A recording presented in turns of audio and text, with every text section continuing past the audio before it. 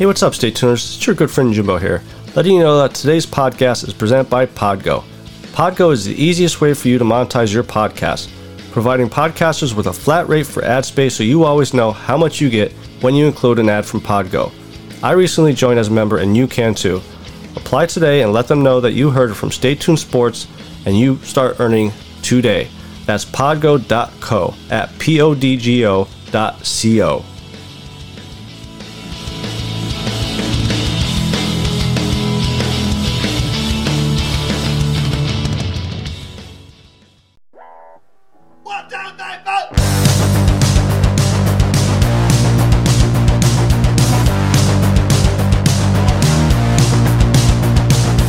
You heard the rest. Now here's the best Stay Tuned Sports Podcast. And hello there, all you Stay Tuners. Welcome back to another episode of Stay Tuned Sports. It's your good friend Jimbo here, kind of with a makeshift recording area. Just bought a house last Friday, so we're still kind of moving some stuff in. So sorry for the sound if it's not up to normal par, but definitely wanted to do some more another episode this week, being that I did just pretty much a quick one last week with UFC 251, which it wasn't a bad pay-per-view. Some questions, but we're going to touch on that a little bit later on.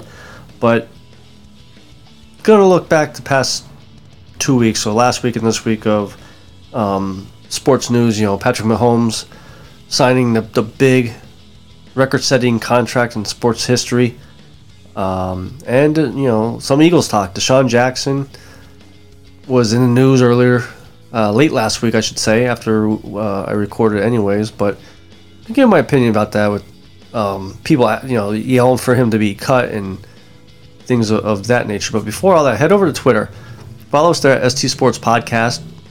I'm there 99% of the time, so if you want to argue about why Deshaun Jackson should have been cut or not cut, or my sound stunk this week or whatever, hey, that's where you find us. But also like and share our Facebook page and subscribe to our YouTube channel, because once I do finally get moved into where I want to be recording, not hear motorcycles like that in the background, I'm going to do live shows as well.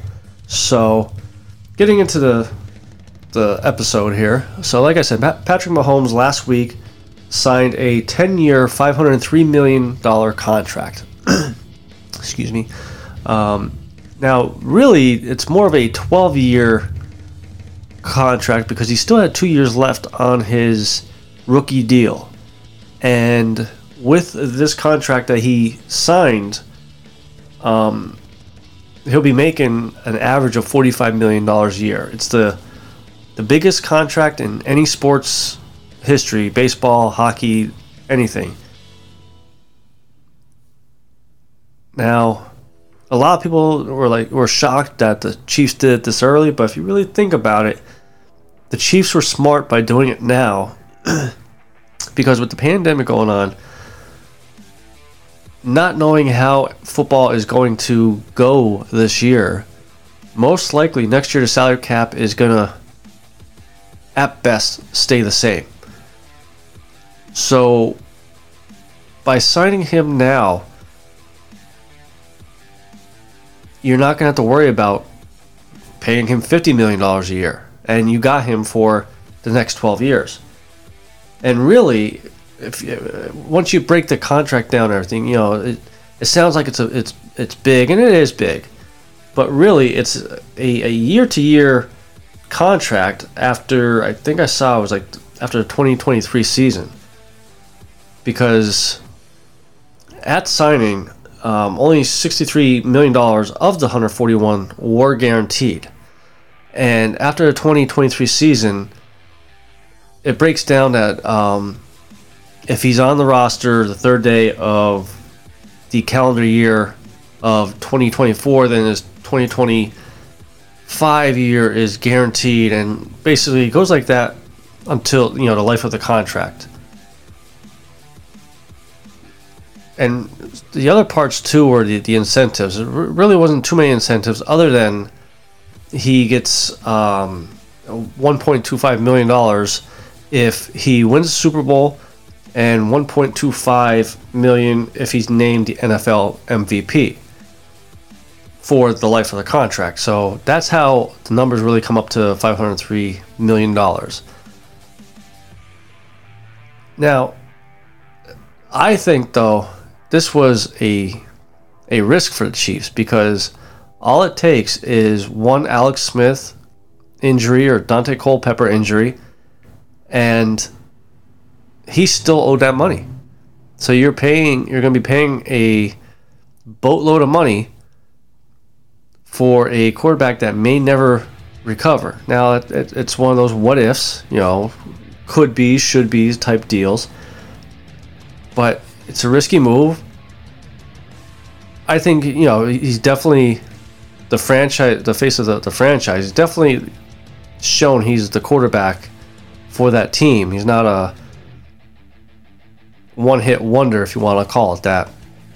But $503 million, that is a lot of money that you're tying up in one position. I understand the quarterback position is a very valuable, very highly valuable position on the team that you want to take care of. But now, even though the next 2 years he's still only making, I think, $5 million on his rookie deal, once that's up and he hits this new contract, what kind of salary cap shape is the Chiefs going to be in then? I'm sure, you got Kelsey there. It's going to probably want a new contract or redo his contract once Zach Ertz and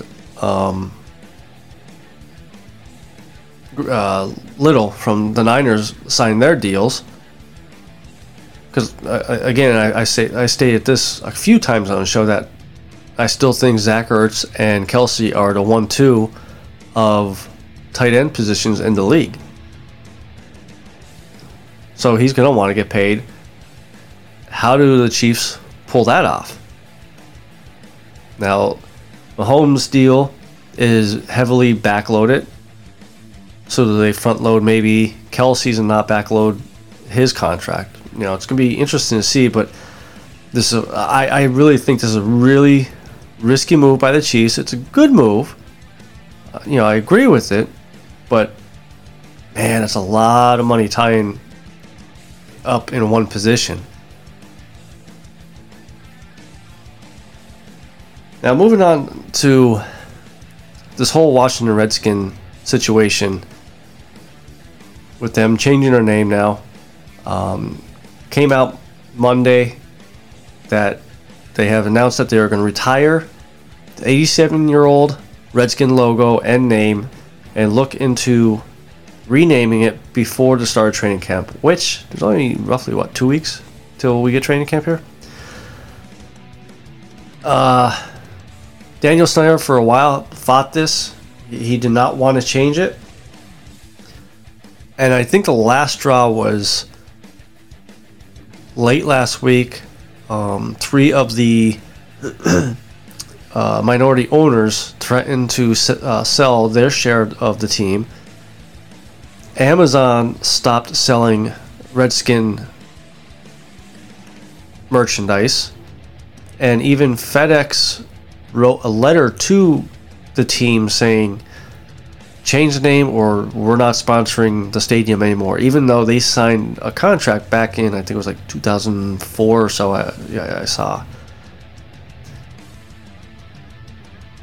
I don't know. I don't mean to start any bad blood or any fights with you guys, but I don't know how the Redskin logo is offensive. And then on top of that, reading the article on ESPN, the rumor came out that they were thinking about naming the Washington Warriors. And this group that got the ball rolling to get the name changed.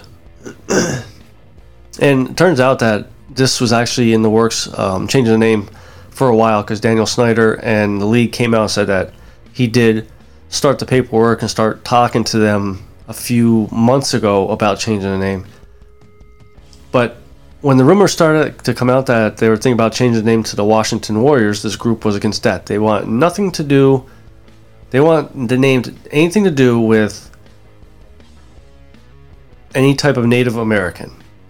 And the funny part about this whole situation is the person that made the logo was a Native American. And I understand the times have changed and things like that, and everything that we're going through right now. There needs to be some changes, but it wasn't a white person that made this logo or a black person made this logo. If it was offensive now, why wasn't it offensive back then when the Native American who made the logo made it? It should have been offensive back then as well. And I'm probably going to stir some shit up here. And, I appreciate everybody's opinion. And I welcome it too. I'm curious to see what everybody's opinion about this situation is. But as far as the new logo coming about, the Redskins released a statement saying Dan Snyder and Coach Ron Rivera are working closely to develop a new name and design approach that will enhance the standing of our proud, tradition-rich franchise and inspire our sponsors, fans, and community for the next 100 years. Now, they did say they're going to keep with the burgundy and gold, and Ron Rivera said he would like to go more towards the military side of the logo, which I think would be pretty cool. I mean, with the naval bases down there in DC and stuff like that, I think they should really go something with the Navy, like a naval logo type, something like that. But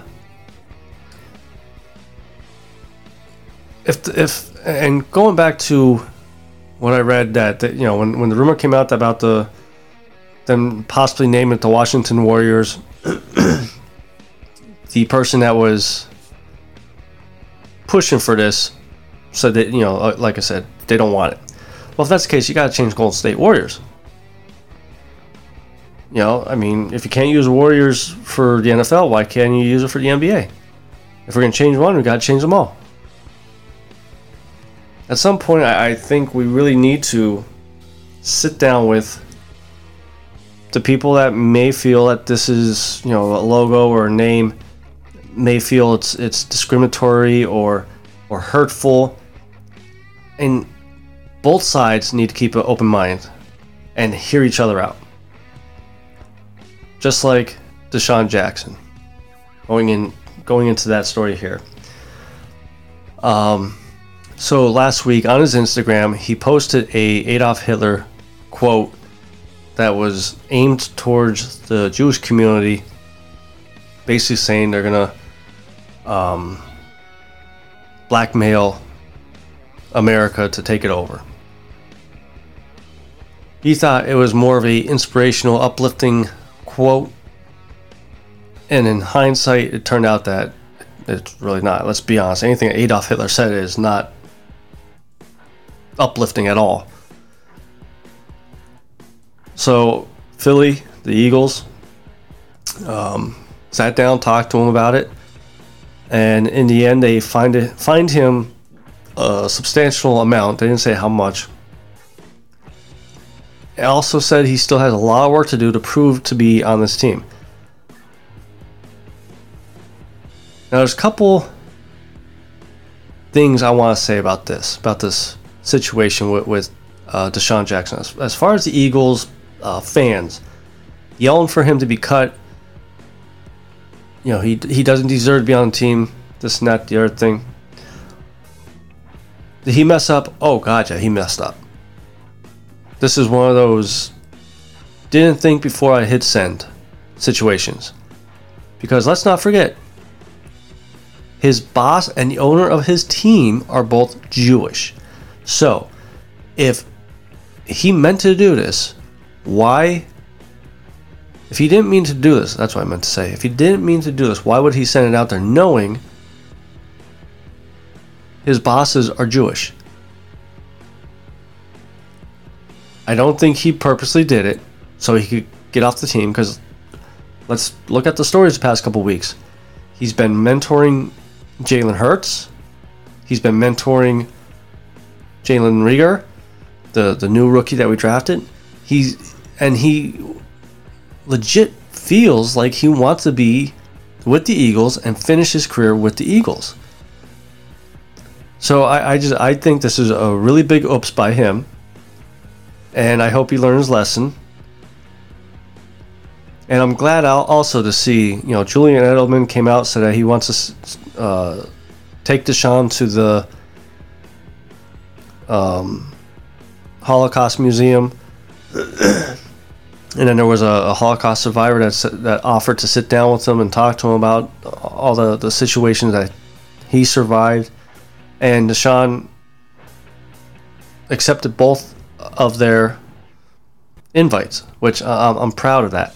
And that's the thing, is that's how we help change the stuff that's going on. We all have to keep an open mind of what's going on. One person may think they're right until they hear the other person's side of the story, and then be like, oh, you know what? Yeah, that's right. You sound like I understand what you mean now. I understand your side of the story now. Now, for the people yelling to cut him and this and that, fortunately, the Eagles already set the precedent for something like this back with Riley Cooper.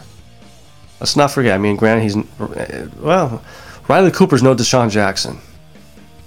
He had one good year that he got that big contract extension, 5 years or whatever. And I won't lie, I was a big Cooper fan.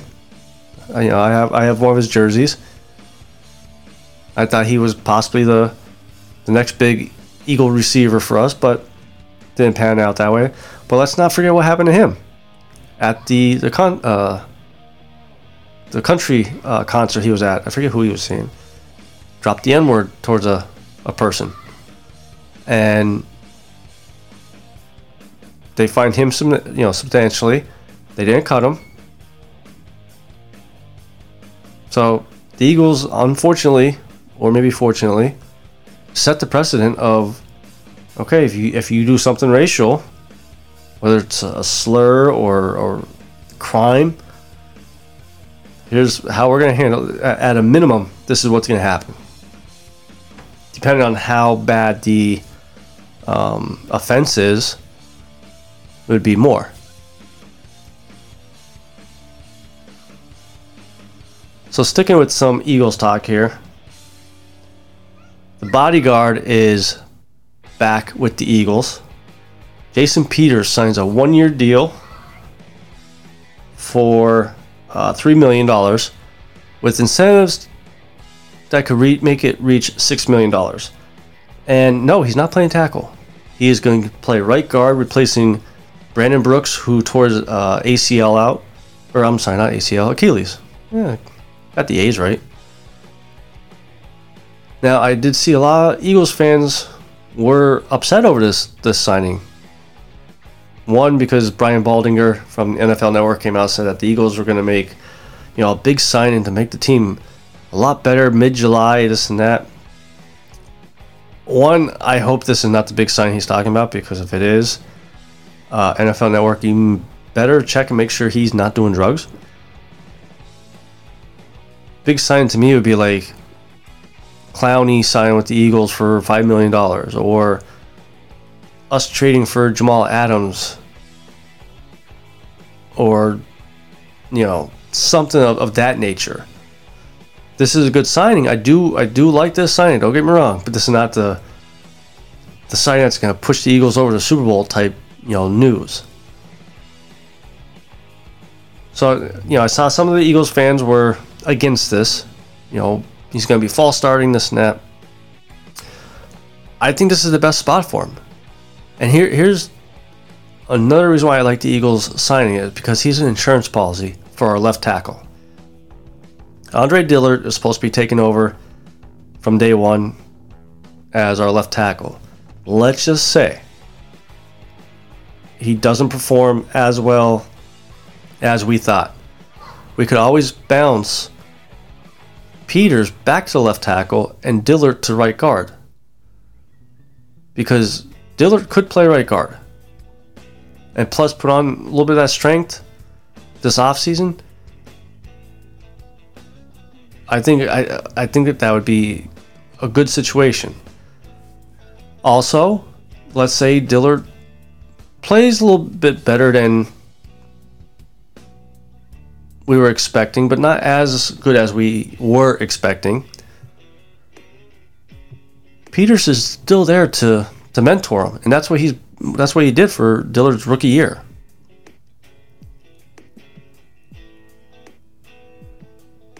Also, as far as Jason Peters, with all the false starts, he's not going to have to worry about edge rushers now. That's the main reason why he was jumping off sides all the time. If you look at the stats and the game film, most of the time that he was doing false starts was because he's going up against speed rushers. Now he's moved inside where he has Lane Johnson on his right side, that he has to worry about the speed rusher.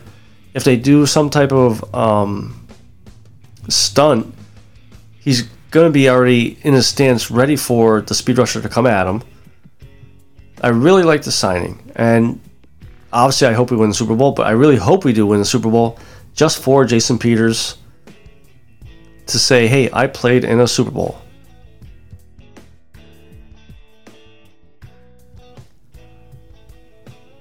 And it's only $3 million. For a future Hall of Famer, I think this was a very good pickup. So this past weekend was UFC 251, Masvidal versus Usman.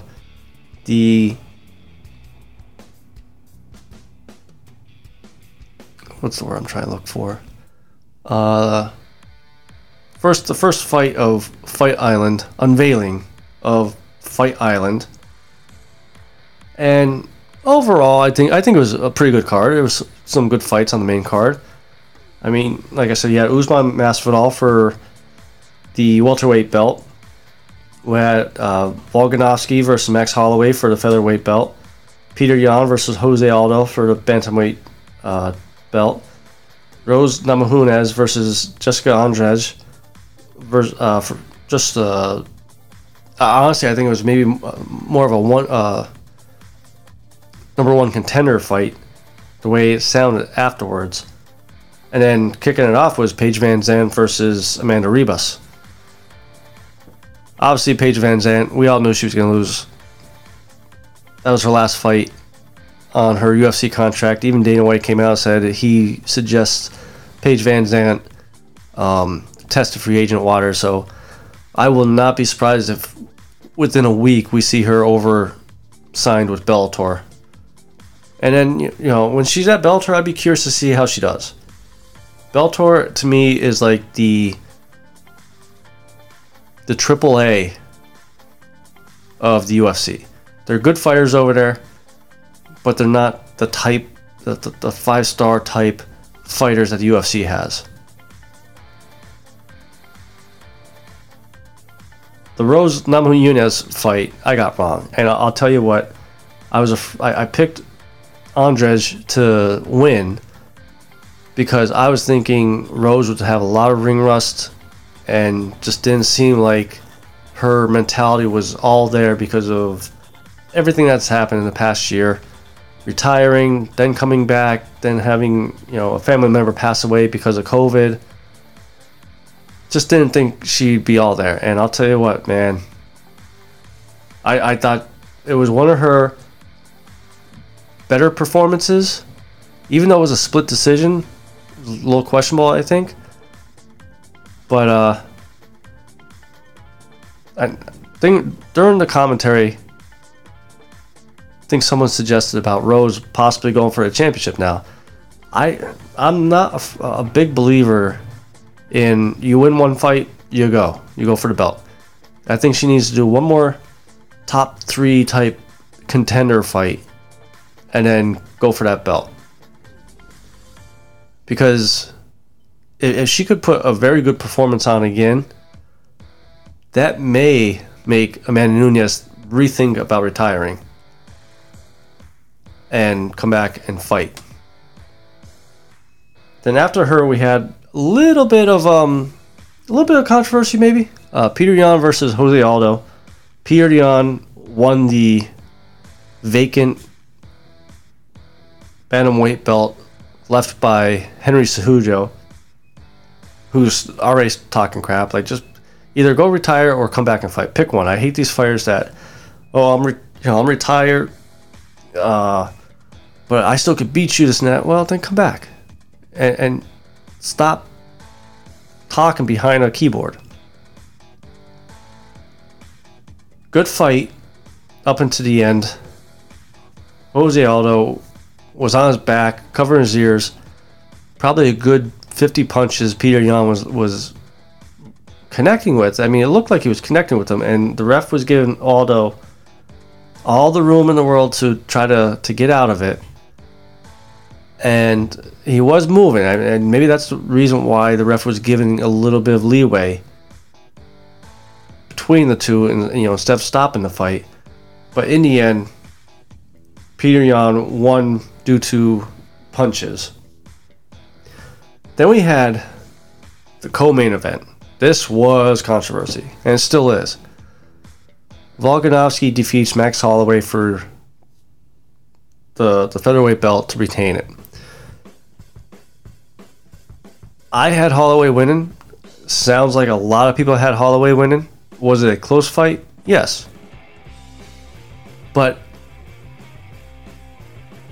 I had 1-2 Holloway, 4-5 for Volkanovski, and I had 3, like a 10-9 round for Holloway in the third round. Now, unfortunately, this is what happens when you bring inexperienced judges. The judges that were there weren't your typical MMA judges, because again, with everything going on, can't fly over to certain countries from America. But if there's one thing, and probably only one thing, I agree with Dana White. In this sport, you cannot leave anything in the judges' hands, because you don't know how it's going to go. And that's exactly what happened here. Now, I liked the one question the reporter asked Dana White at the post-fight conferences.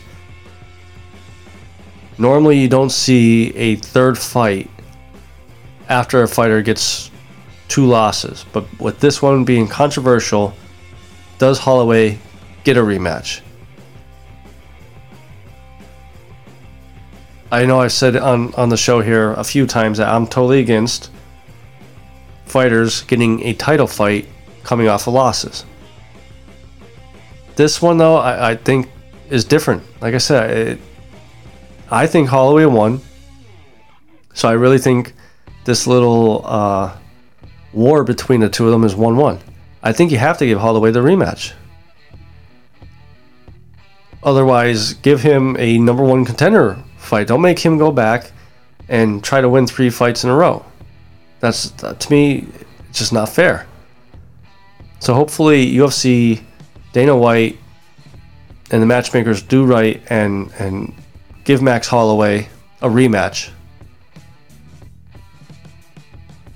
Then the main event, Usman versus Masvidal. The 6-day notice obviously showed its face for Masvidal. First round he looked good, but as the fight went on, he just started slowing down. Usman pretty much just grappled him, foot stomped him, grappled him. I mean, you can't be mad at a guy that's how he wants to fight. Let him fight that way. May not be entertaining to us, but he wants to hold that belt. He wants to win the belt. That's all he cares about. That's all these fighters care about, is how to win. I'm not here to entertain. I mean, you kind of are, but you're that's not in your head when you're in the ring. You're trying to not get your head taken off. But the interesting thing about this is the next day, Masvidal came out and said he wants a rematch. Immediate rematch. And he said even if that means passing up a huge payday against Conor McGregor.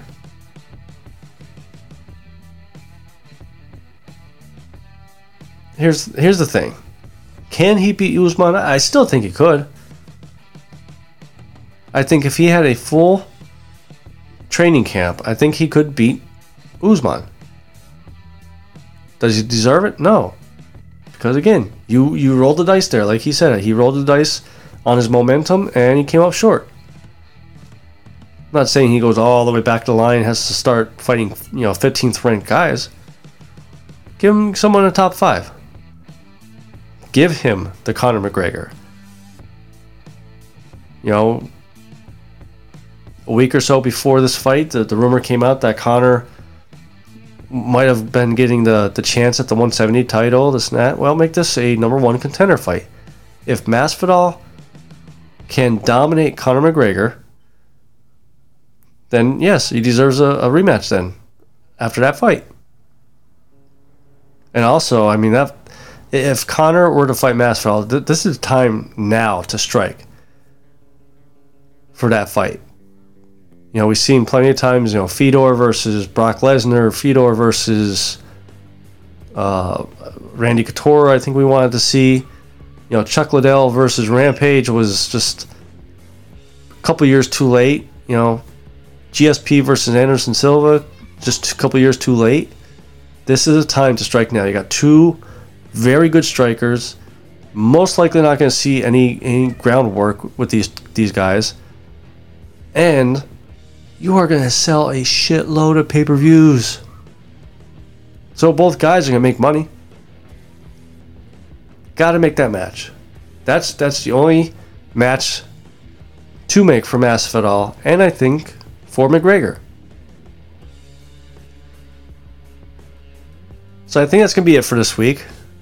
Definitely an interesting week for me, with the whole move and everything, but luckily we have some sports coming back. August 1st, it was released, the NHL schedule. August 1st is the first games. Baseball is in, 2 weeks? NFL training camps are going to be right around the corner, hopefully. So we'll have a lot more topics to talk about. So head over to Twitter, follow us there at ST Sports Podcast, like and share our Facebook page, and subscribe to our YouTube channel. Because like I said, we're going to eventually have some live shows on there. You guys could interact with me. And hopefully next week, once I have the house all set up, I'll even do a live audio on Podbean like I did a couple weeks ago. So till next week, this is your good friend Jimbo, signing out.